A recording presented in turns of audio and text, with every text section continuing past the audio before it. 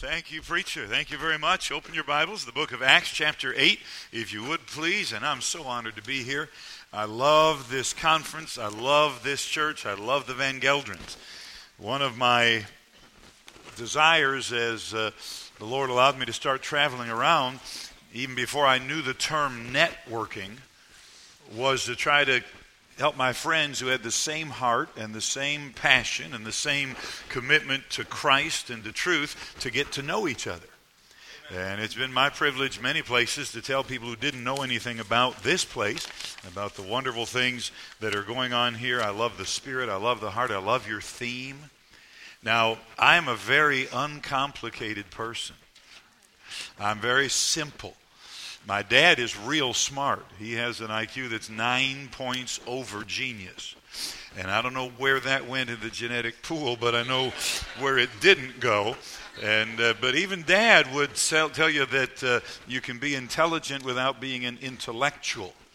And so if I'm simple, that's just the only thing I know, all right? I used to try to figure things out for a long, long time. I was trying to understand the crucified life, being crucified with Christ, or abiding in Christ, or being consecrated, or being filled with the Holy Spirit, and how those were all distinct and different, and how they related to one another. And I'm not sure this is right, but the best I can tell, they're all the same. And it just, you're either depending on yourself or you're depending on the Lord and the Holy Spirit. So if you forgive me for being simple, I love what the desire is of this meeting. I love the title, the Victory Conference. And I want to read you something.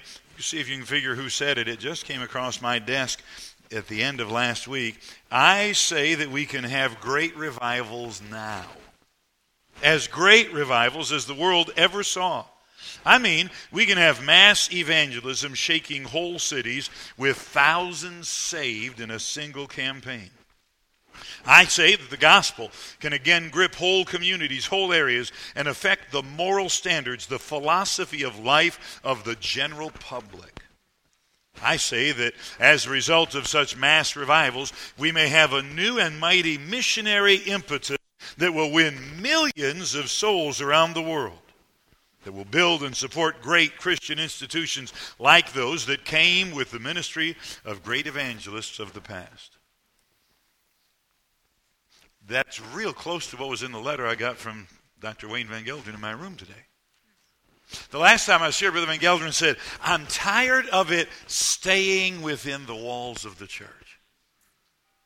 I want to see it move outside and affect the world around us. Don't worry about that. It's all right. I thank God that I speak on cell phones more than ye all.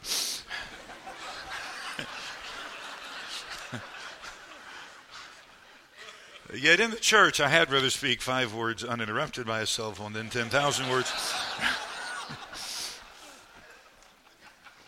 That statement was made by evangelist John R. Rice. It was reprinted in a recent sermon in the Sword of the Lord entitled Rekindling the Fires of Revival. And he was right when he said it. And it's right now. And I've been asked to talk about the connection from revival to soul winning, how the genuine revival always brings the winning of souls. Winning souls does not constitute revival. You can have soul winning without revival, but you could not have revival without soul winning. Because if revival means to begin again to live the normal Christian life, you have to be telling people about Christ. That's what it's all about. So, if you look in the book of Acts, there's I think, a very apt illustration of what I was asked to talk about today. Philip the evangelist is in Samaria. Now, you understand that the Assyrians came and took the 10 tribes of the Northern Confederacy into captivity. And then they tried to repopulate some of that land, and it didn't work very well. Their people kept getting eaten by lions. And it's hard to get people to want to go live somewhere where you keep getting eaten by lions. And so they figured maybe they had offended the gods of that land. And the Bible tells us in the Old Testament how they decided to try to add to the worship of their pagan gods the worship of the God of the nation of Israel. And they had a synergistic religion. They decided that maybe they could incorporate some elements of faith with some elements of worldliness. Did you know that's not a new idea? The emergent church is just compromise, has been around for a long, long time. And so the Samaritans had this half-breed kind of religion, if you will, and they were despised by the Jews. The Bible says the Jews had no dealings with the Samaritans. When the Lord Jesus went there, and he must needs go through Samaria, is unusual. They'd usually take a much more difficult circuitous path to go around the edge of that land and keep them from going where the Samaritans were. So you got to understand that this is not like revival in Alabama. This is not like revival in the United States of America. This is an amazing thing that these people who have been enemies of the Jews, no racial enmity that exists in the United States today is anywhere near the enmity that was between the Jews and the Samaritans. So Philip went down to the city of Samaria, verse 5 of Acts 8, and preached Christ unto them. That's good. And the people with one accord gave heed unto those things which Philip spake. And hearing and seeing the miracles which he did, for unclean spirits, crying with loud voice, came out of many that were possessed, and with them, and many taken with palsies, and they that were lame were healed. And there was great joy in that city. And the Bible goes on to tell us what Philip did. How that he preached unto them, the Bible says, the things of the kingdom of God. And the news of this spread to other believers, and the Bible says when the apostles, verse 14, which were at Jerusalem, heard that Samaria had received the word of God, they sent unto them Peter and John. They were coming to check this out. They're coming to, I suspect, see, is it the real deal? What's happening? We want to be there if God's doing something. We want to see what's going on. And the Bible says, I love this, verse 15, who when they were come down, prayed for them that they might receive the Holy Ghost. For as yet he was fallen upon none of them, only they were baptized in the name of the Lord Jesus. And then it tells you the story of Simon the sorcerer, who wanted to make merchandise of the power of God. You know, Peter confronted him. Simon thought he could buy this gift, and he said, thy money perish with thee. And right after that, the Bible says in verse 26, well, let's read verse 25. And they, when they testified and preached the word of the Lord, returned to Jerusalem and preached the gospel in many villages of the Samaritans. And the angel of the Lord spake unto Philip, saying, arise and go toward the south. So there are many days I wish the angel of the Lord would say that to me. Unto the way that goeth down from Jerusalem unto Gaza, which is desert. And he rose and went. I like that. The angel said, go, and he arose and went. And behold, a man of Ethiopia, an eunuch of great authority under Candace, queen of the Ethiopians, who had the charge of all her treasure, and had come to Jerusalem for to worship. This man was a seeker of truth. He thought Jerusalem was the place he would find the truth. He knew enough to want to go there. I can only imagine how disappointed he must have been. To see the corruption, to see the venality, to see the abuse that was taking place under the name of God in that city. He was returning, sitting in his chariot, read Isaiah the prophet.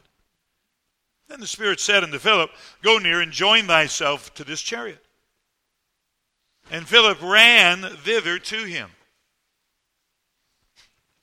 I hope you're getting this. I don't want to repeat myself, but on the other hand, I've got to go so long I don't have enough material, so I might as well.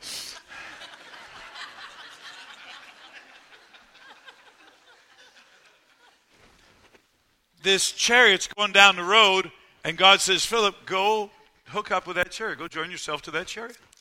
The chariots go faster than people on foot. And Philip's got to run. You're driving down the road and some guy's running after you. What do you think? Oh, a blessing. A witnessing opportunity. What do you know? And this guy's somebody. He's the treasurer of Candace, the queen of the Ethiopians. He probably has a significant sum of money. He's at least in charge of a lot of money. And I think he's getting nervous. I went out one day with my wife. We visited a lady who'd been coming to the church and he'd get baptized. Wound up talking to her husband, who was home. He'd not been to the church at that point. His name was Ralph Parrish. And I gave Ralph the gospel, and he did not get saved. And I really felt like God was working in his heart, and I tried to do all that I could to encourage him to trust Christ and do what the Bible says, persuade him. But he wasn't ready to trust Christ. And so we prayed, and I left, and I'd gotten back in the car, and he ran out after me, waving his hand. He made a motion for me to open the window. So I did. Enough for words and not fist. I mean, I thought, what's this guy want? Is he mad at me? And what he said was, would you pray that prayer with me? I need God. And God was working on his heart. But my first response wasn't, oh, good. This is kind of a crazy story. And Philip ran thither to him and heard him read the prophet Isaiah and said, understandest thou what thou readest? And he said, how can I except some man should guide me? And he desired Philip that he would come up and sit with him. The place of the scripture which he read was this: he was led as a sheep to the slaughter, and like a lamb dumb before his shearer, so opened he not his mouth. In his humiliation his judgment was taken away. And who shall declare his generation? For his life is taken from the earth. And the eunuch answered Philip and said, I pray thee, of whom speaketh the prophet this, of himself or of some other man? How can I accept some man? There was a man of Ethiopia. And so some man, Philip told a man, the eunuch, about some other man, the Lord Jesus. Philip opened his mouth and began at the same scripture and preached unto him Jesus. As they went on their way, they came unto a certain water, and the eunuch said, see, here is water. What doth hinder me to be baptized? And Philip said, if thou believest with all thine heart, thou mayest. And he answered and said, I believe that Jesus Christ is the Son of God. Now, a lot of people today would say they believe that but would not have faith, but you got to understand from this man's background and that time in history, that was a phenomenal declaration. That was a declaration made only because of the truth of the gospel that he had just heard. And he commanded the chariot to stand still, and they went down both into the water, both Philip and the eunuch, and he baptized him. And when they were come up out of the water, the Spirit of the Lord caught away Philip, that the eunuch saw him no more, and he went his way rejoicing.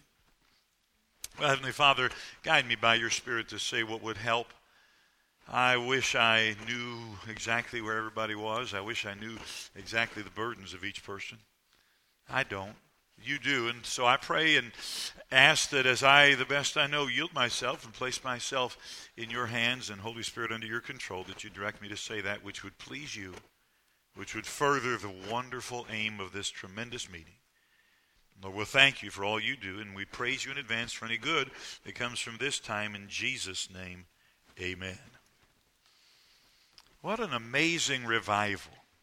To go to a place that was an enemy of the ethnicity of the evangelist.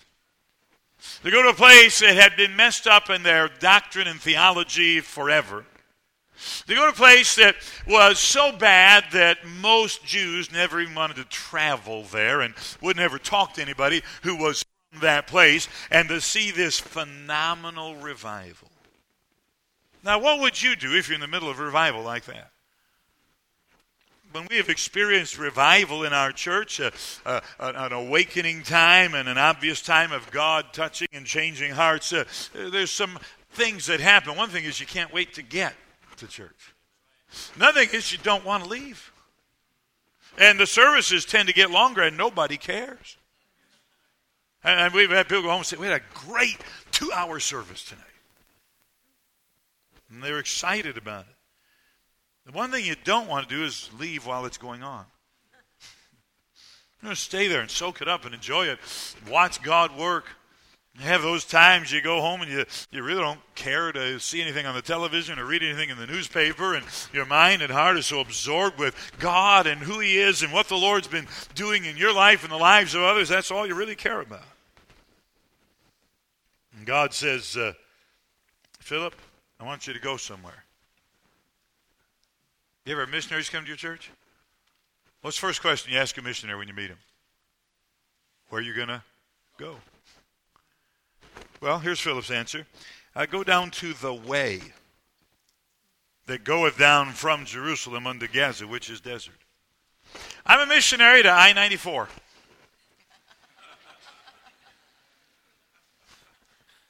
He didn't send him to a place. He sent him to a road. And it's an odd road, a desert road, a road that's not going to have the kind of prospect and potential that Philip had right there in Samaria.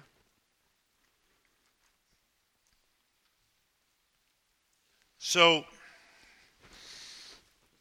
I want you to notice a few lessons here. There's a lesson about the will of God. The first thing I would suggest to you is that the will of God is clear. I will instruct thee and teach thee in the way which thou shalt go. I will guide thee with mine eye. Psalm 32, verse 8.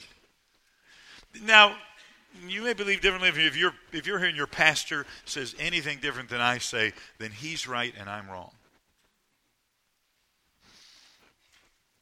And he'll straighten it out when you get home. But I don't think it's a hard thing to find the will of God. As a matter of fact, I told you I'm real simple. I've been almost 39 years. May 18th, if the Lord lets me live. Pastor that long. Jesus doesn't come back first. I will have been pastor of the First Baptist Church 39 years. And I went there when I was 7. I went there when I was 22. Pastor Geldrin and I are the same.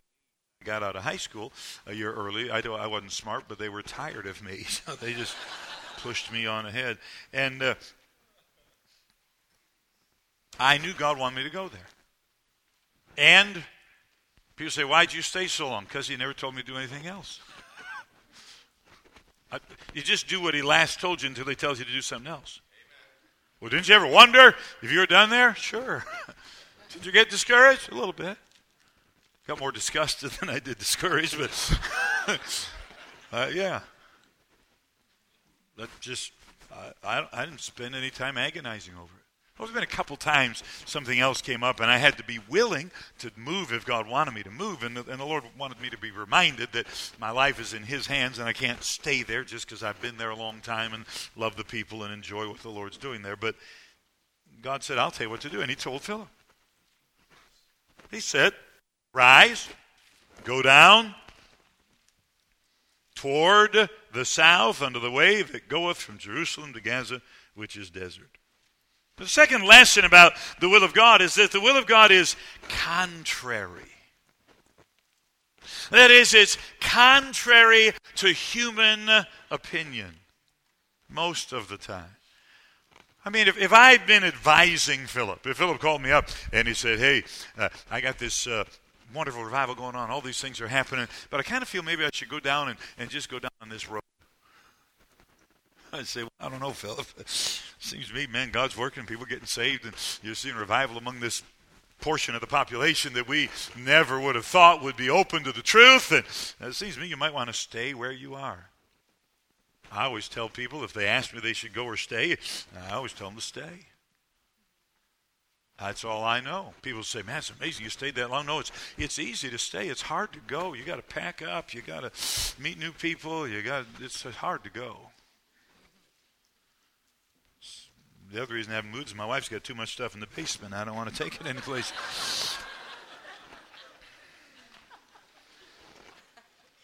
I'm going to tell you my call to preach. I hadn't intended to do it. This dramatic story will just thrill your soul.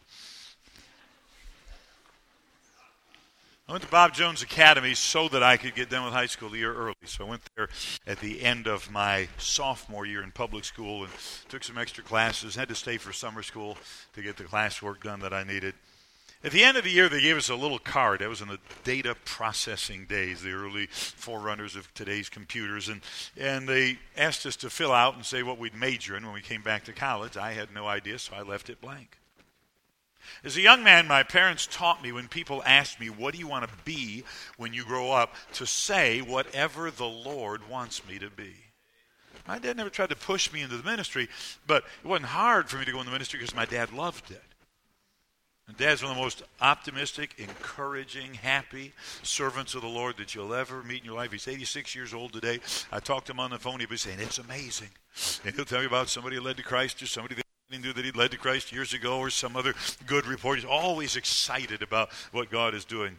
And I just always said, whatever the Lord wants me to do. Now, I said it often enough, I came to believe it. I left the card blank, and I went home for 6 weeks, and I came back, and they had enrolled me in humanities. You know, I was a human. I figured that shouldn't be hard. And I looked at that card, and when I looked at it, I said, that's wrong. I'm supposed to preach. And I walked down to the office. I said, this is wrong. I'm supposed to be in Bible. I'm waiting for the shock and awe to set in about this thrilling story. You're supposed to be under deep conviction. You're supposed to struggle about it. No, I just knew it. God's will was clear. God will tell you what he wants you to do. See, he hadn't told me anything. Then keep doing what he last told you. But it'll be contrary sometimes.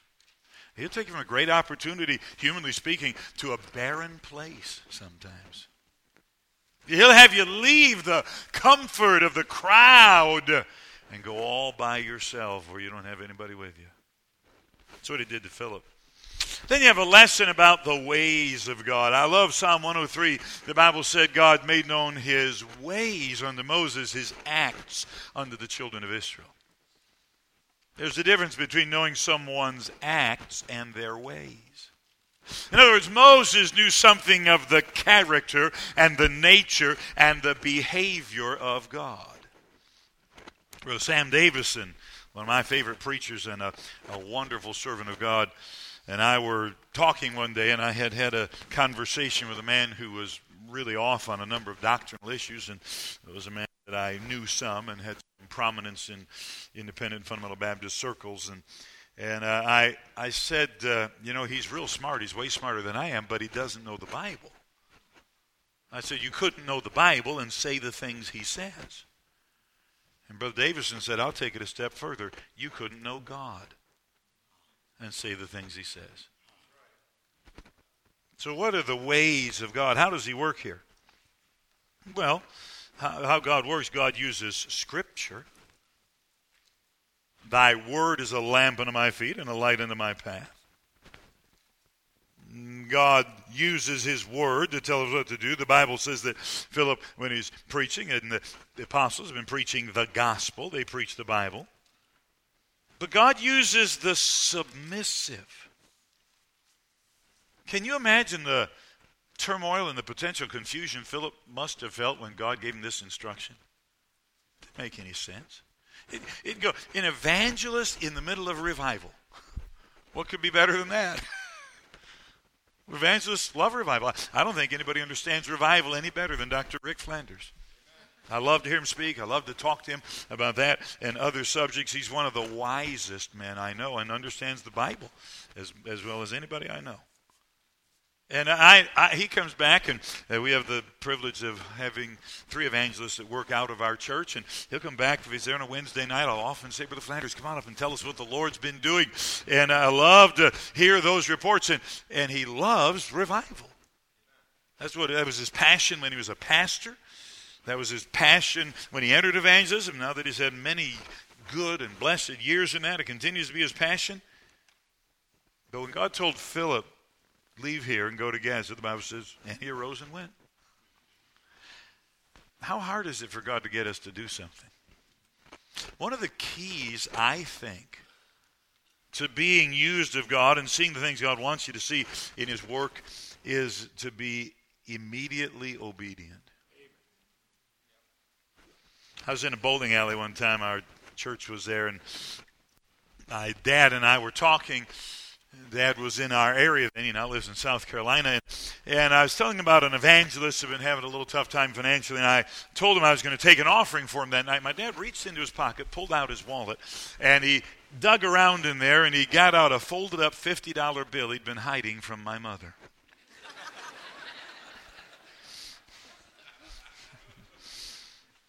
And he said, "Is he having a hard time?" I said, "Well, yeah." And he said, "Here, give him this." Now, Dad didn't have much money.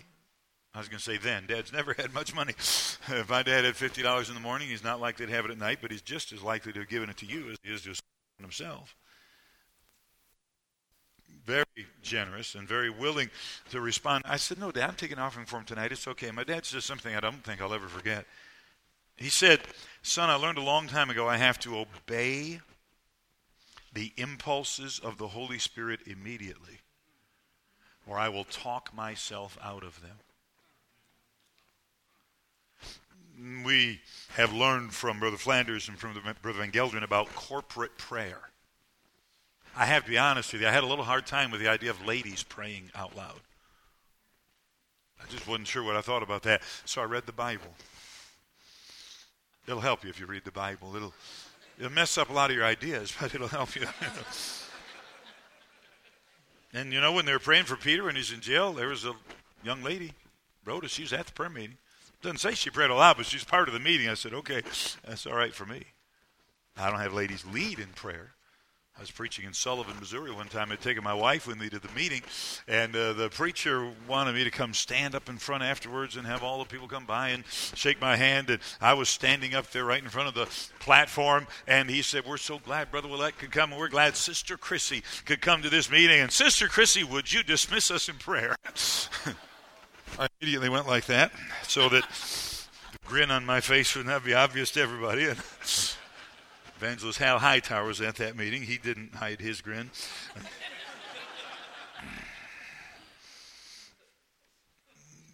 But I'll often say to the people, sometimes I say it afterwards, I say, "Is anybody here and you were supposed to pray and you didn't?" You know when you're supposed to pray. All I do this week, fly airplanes. I was scheduled for 12 flights, but I got off the airplane in Detroit and didn't take the flight to Saginaw so I could visit the hospital in the Detroit area yesterday on my way home from West Virginia. And one of those flights from somewhere to somewhere, I got monkeyed around and was barely able to get on the plane, was on standby. I got all the way to the back row. There was an empty seat in the middle, and there was a guy on the other side. He looked like a terrorist. And he didn't look at me, and he didn't respond, and he didn't talk, and he stared out the window, and he had his headphones on, you know. Those are marvelous things. You get to share your music with the people around you. I have a pair of Bose headphones. They're largely defensive mechanisms for me. And he didn't talk at all. And I got to get up, and the Lord said, "Aren't you going to give that guy a tract?" "Oh, he doesn't want one. He's not interested. He'd turn it down. He's a terrorist."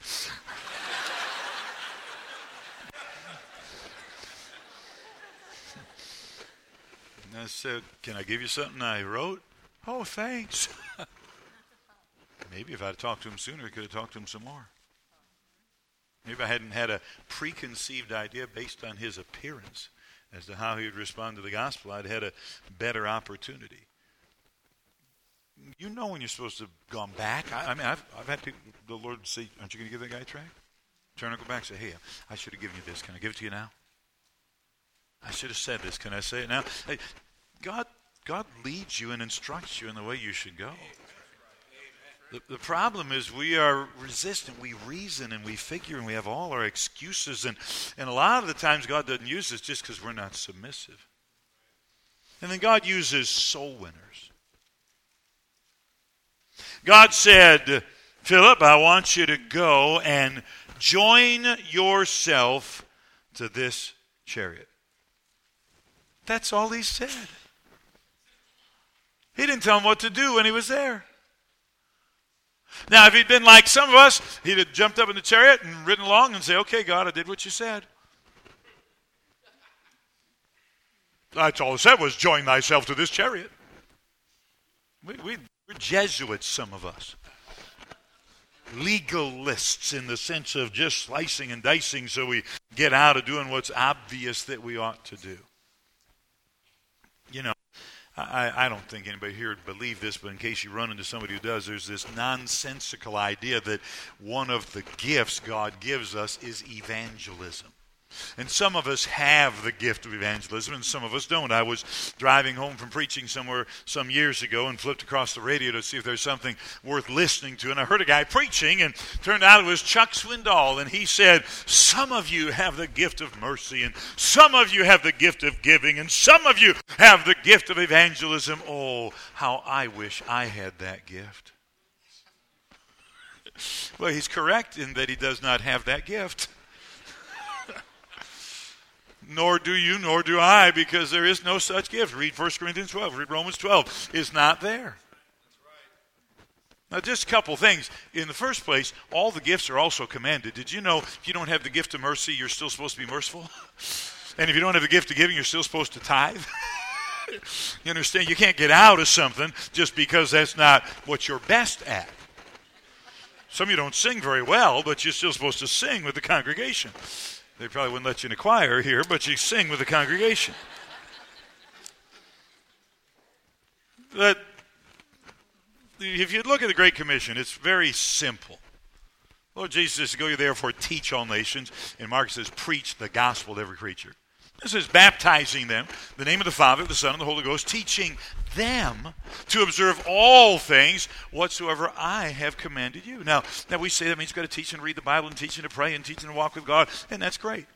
But whatever it means we're supposed to teach them, it's got to mean that we got to teach them to go tell people how to get saved, because that's what he was talking about. These people, these deeper life, exegetical, 7 languages necessary to understand the Bible, folks, they miss the context there. So it's real simple. I'm supposed to go and give the gospel to Wayne Van Gelderen III. And he gets saved, and I help him understand baptism. He gets baptized. I teach him some things. One of the things I teach him is how to share the gospel. And he shares it with his father. And his father gets baptized, and his son shares with him how to share the gospel, and he shares it to his mother, and on and on, not your mother, but your son's mother. See, Amway didn't invent multi-level marketing. The business about signing up people to sign up people to sign up people is inherent in the Great Commission. And God knew if Philip got there, he'd tell him about Jesus, because that's what Philip did. A few years back, I'd preached at a conference in North Carolina and flew home on a Saturday. I was to preach that afternoon in Detroit. And though I'd flown into Flint, there wasn't time for me to go home and see my wife before I went to Detroit. So I just drove down to Detroit, got there a little early, and I was on a diet, so I was looking for a Subway that I could eat. Be careful about the Subway diet. Those people who go on those diets, they tend to take their clothes off afterwards. That one guy wore more clothes when he was heavy than when he was skinny, so watch those. But so that's why I'm not dieting now. I want to be modest. And I couldn't find one, but I found a Burger King, which was good. So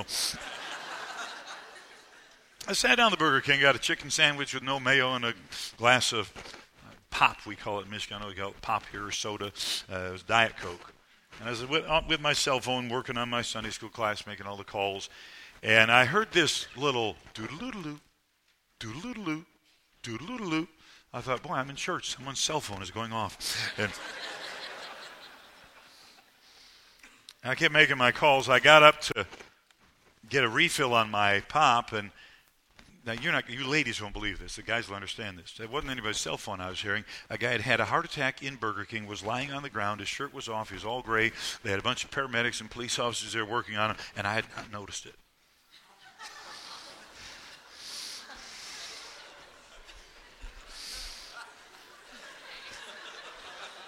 If you get my DVD that has the series on it, there's a series on the family. I explain that men's minds are like laser.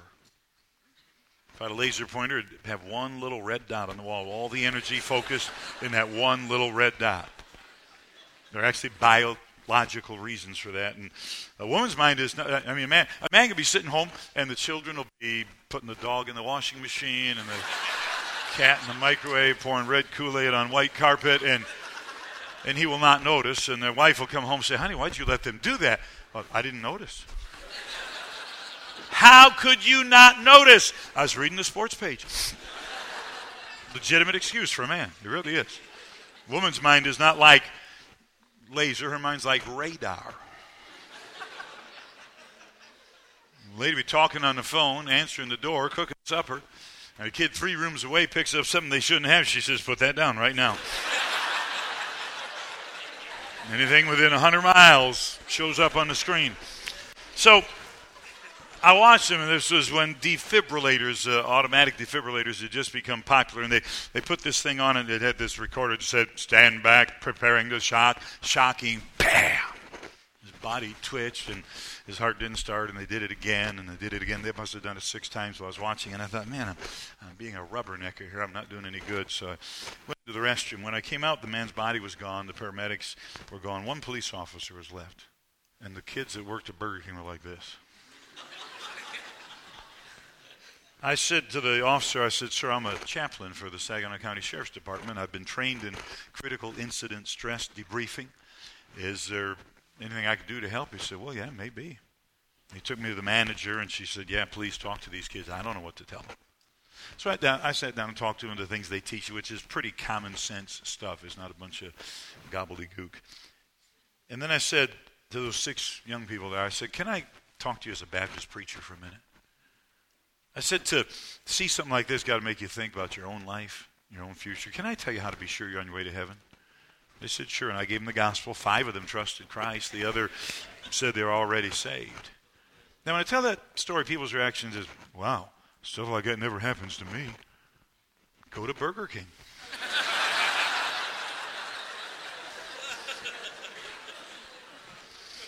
You don't have those heart attacks at Subway. You got to go to Burger King. But the question we have to ask ourselves is,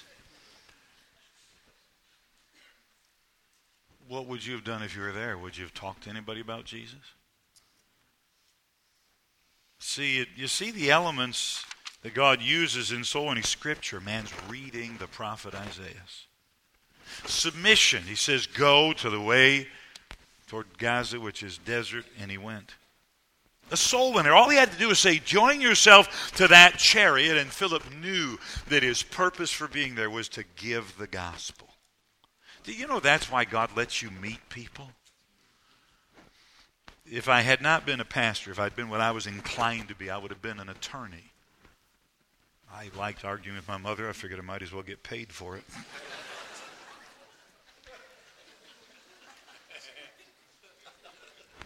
And I'm really glad I'm not. I mean, God's been good to me. I years ago preached in a city, and the man came into the lobby, and he had been in the sermon contest when I was in it at Bob Jones University. We preached together there, and I thought he'd won it, actually. And I saw his name. I said, what do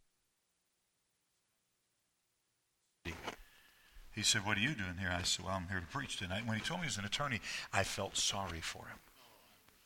Because he was going to be a preacher. He's a preacher boy just like me, and he preached in the contest just like me, and now all he gets to do is, argue people's legal matters. But a while back, the Lord had allowed us to come in contact with several of the members of our Supreme Court in the state of Michigan, and one of them called me up. He's been very friendly to me, a Jewish man. He's not saved. I've given him the gospel in different forms, different times, and he's very, very kind to me, very friendly, Justice Markman. And he said, I would like to appoint you to the Attorney Grievance Commission. I only had the vaguest idea what that was. It's when an attorney messes up. Somebody complains about them. This group of 9 people, 6 lawyers and 3 non-lawyers, decide what charges should be brought against them. It's a parallel to the function of a prosecuting attorney in the legal system. And there are a bunch of people. There's one guy whose mother's on the 6th Circuit Court of Appeals, highest you can go without being at the United States Supreme Court. There's a guy who was the former president or chairman of the board of Michigan State University, directors of banks, all kind of people. And you know why God let me be there? Oh, because you always wanted to be a lawyer. No. God let me be there because I can tell some people about Jesus. And I've given out tracts and witnessed to them, found out some of them are already saved, and God's given me favor with some of those people. But I'm not there so I can tell you, I know the former chairman of the board of Michigan State University. I'm there so I can witness to them. And if you're right with God, you see every opportunity to meet somebody is an opportunity to share the gospel. And then the last thing about the ways of God is that God magnifies his Son. He opened his mouth at the same scripture and he preached unto him Jesus. Yeah, I love your theme. I love the truth, the concept, the simplicity of it. We preach not ourselves. Boy, I'm glad about that. I'd hate to go knocking on doors. Hi, I'm here to tell you about me. But if we think about it, some of us talk a little more about us than we do about him. God magnifies his Son. And then there's a third lesson here. There's a lesson about the work of God. You see the work of God in salvation.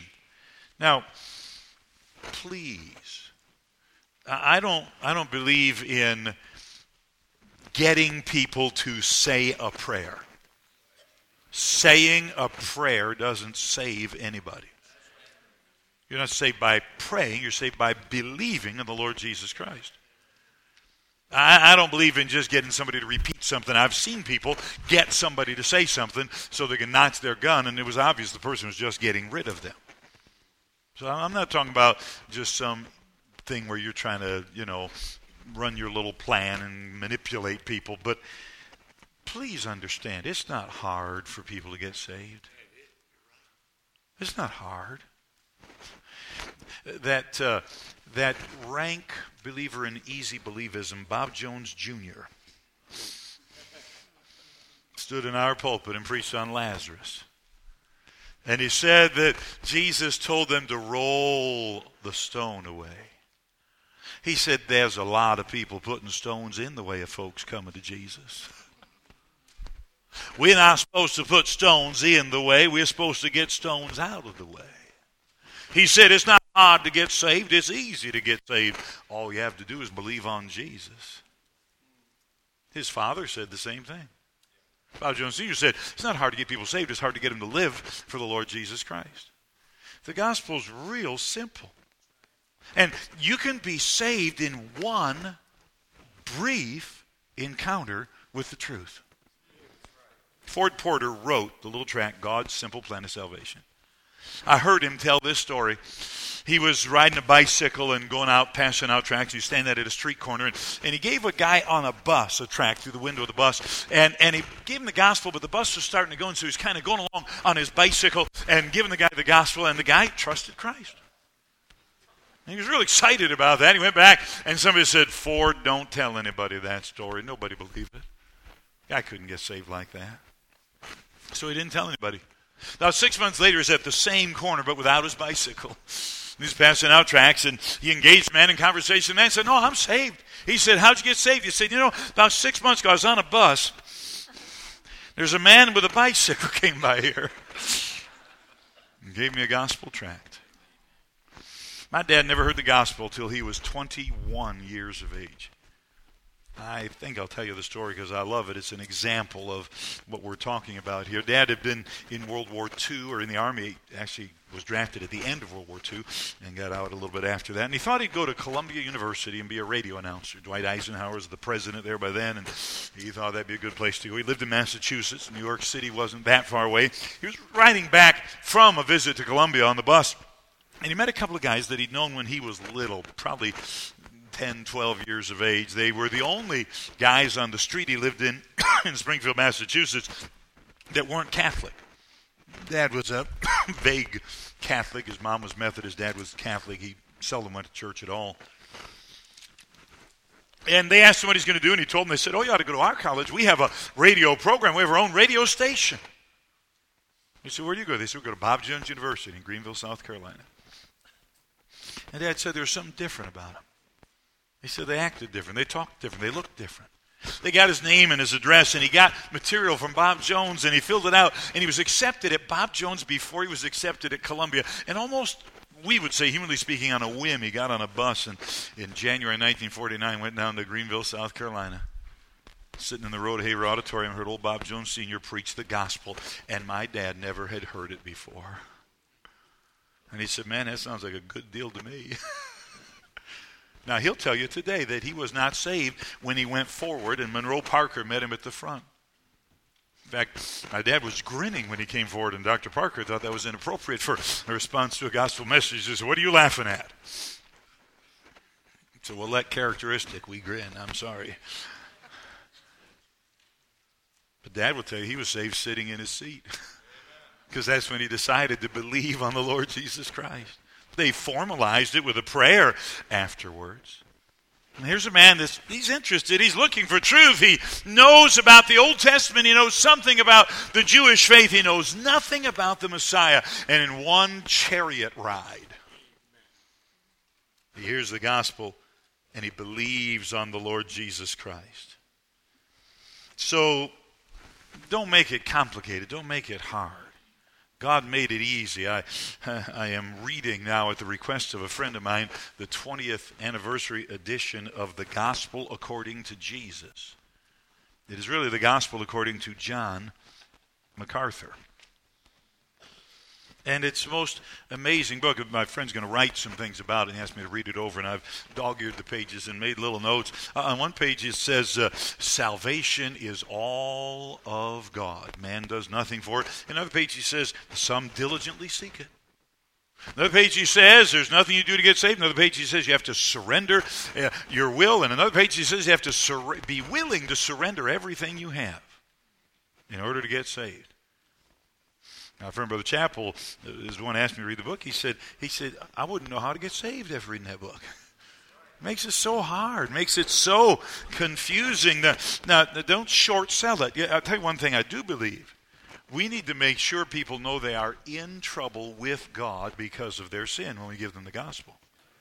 I'm not a proponent of the 4 spiritual laws. God loves you and has a wonderful plan for your life. Yes, you're going to go to hell if you don't get saved. Without the law, I had not the knowledge of sin. Now, I believe in explaining clearly that a man is in bad trouble with God because of his sin. But the gospel, the gospel is really not the work of man. It is the work of God. We get to be messengers about it. And God, the Holy Spirit, does the work in their heart that's necessary if we're empowered by Him and depending on Him and relying on Him when we give the gospel. So a couple thoughts about a lesson about the work of God, not in salvation now, but in soul winning. There's a simple pattern here. He opened his mouth and preached unto him Jesus. There's a scriptural pattern. You just go tell everybody with this. I guess I'm not clear in the outline. There's a pattern. It's a simple pattern. It's a scriptural pattern. It's just what the Bible is. You're on an exercise sometime. Just read the soul-winning encounters of the Lord Jesus. Just read what He said and what He did. He told the Samaritan woman to get saved was like taking a drink of water.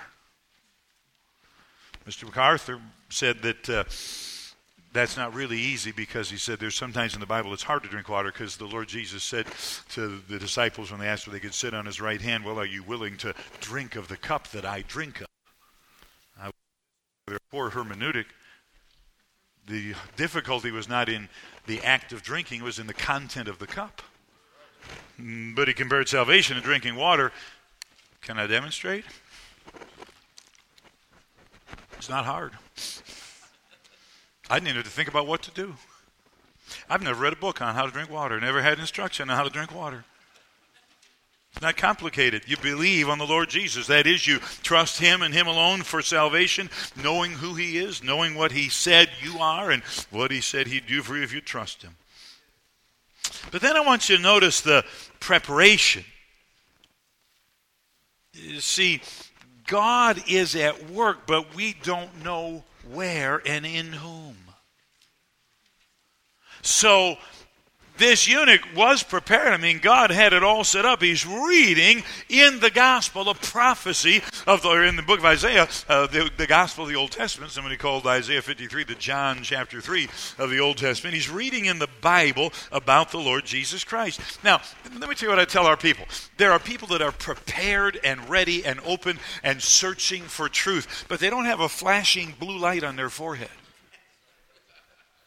So how do you find them? You talk to everybody. You say, well, if they're not interested, you say, have a great day. I gave a lady a tract on the airplane the other day, very nice lady. She said, I'm Jewish. Oh, so that's all right. We don't discriminate. She didn't want to take the tract. Say, what'd you do? I put it back in my pocket. Save that 8 cents for somebody else. Now, if she'd been open, I'd been glad to talk to her. They don't want to talk about it. I'm not going to force them. I'm not beating them up. But somebody's open. Somebody's willing. We had a lady I met at Taco Bell. And I witnessed to her and gave her the gospel. And she came and she grew and had a lot of victories in her life and got baptized. Her parents came when she got baptized. I think her dad got saved maybe at the time she got baptized. And she wrote me a note one time. She said, she got my illustration backwards, but she said, thanks for seeing the blue light on my forehead. I didn't see the blue light. I just knew I was there and she was there, and I thought maybe I'd give her a tract. God has prepared some. There's preparation in the prospect. There's preparation in the preacher. Here's a man who is really ready to share the gospel because he's been in a time of revival. And he doesn't have to think, okay, now I'm supposed to talk to him and I got to remember. No, it's just natural. I like what somebody said one time. If Brother Van Gelderen and I went somewhere together and we ran into somebody that I knew, you know what I would do? I would introduce them. It's just polite. It's just proper. Well, if the Lord Jesus is with me and I meet somebody, it'd just be appropriate, don't you think, to introduce them. It's a natural thing to do. And then you see something of the priority. One sinner was important enough that the Spirit of God sent Philip from a great revival to the way toward Gaza, which is called desert. There was a preacher, a well-known preacher, and he told the story, I heard him tell it, of meeting a man and finding out the man was from Ethiopia. And he witnessed to the man, and the man said, oh, I'm saved. And he gave good testimony. The preacher believed the man really knew the Lord. And he said, oh, did a missionary lead you to Christ? He said, no. He said, my pastor is a native of Ethiopia. He said, well, did a missionary lead him to Christ? He said, no. Well, he said, was there a missionary that led your pastor's pastor to Christ? And he said, no. And this man had a heart for missions, and eventually after pastoring a large church for a good time, went to be a missionary at the end of his life. And so he was interested in that part of it. And he said, no. He said, well, how'd you come to know the gospel? And this man from Ethiopia said to him, did you ever read Acts chapter 8? He said, we believe we can trace our history all the way back to that man in Acts 8. And before a missionary from the United States or England ever set foot on the land of Ethiopia, the gospel was being preached because of that one event to which the Spirit of God sent Philip away from the revival out into the harvest field. I could tell you the names of the brothers that were on the bus with my dad that day. I've met the daughter of one of them, preached for her husband. And they're good men and they're faithful men. But from the best I can tell, there's not a thing in the world that they've done in their ministries that has affected as many people as that one day on the bus. My dad's won thousands of people to Christ.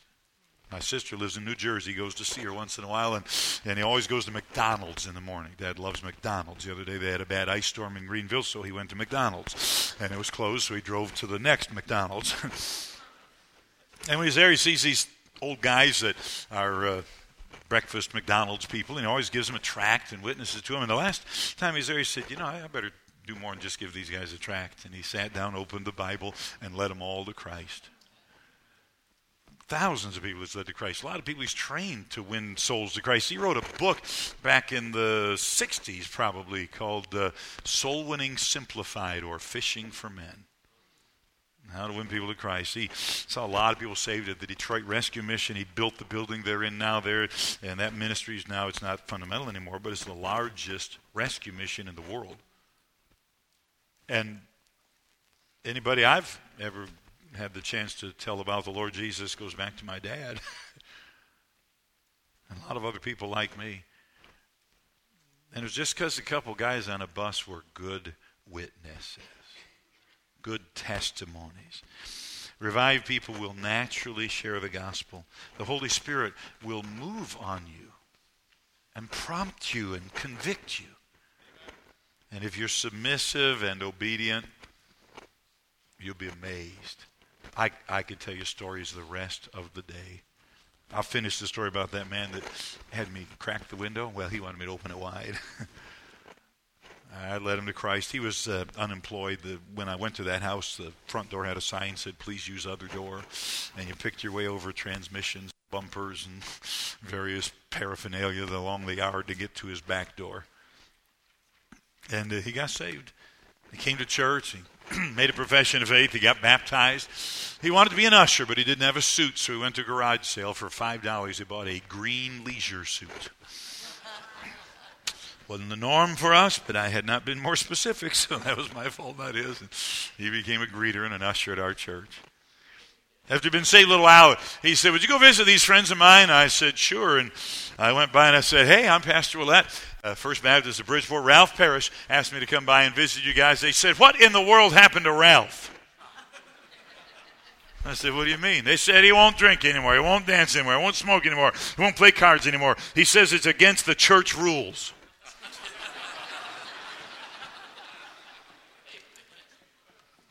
I think there are better reasons for not doing those things than just because of the church rules. But I think if you just do what the man of God says, if he's preaching the Word of God and led by the Spirit of God, even if you don't understand it, you probably won't hurt yourself. He got his job back. The last year he was in our church, which would have been in the late 80s. He gave $5,000. Not bad for a guy on welfare with transmissions in his backyard.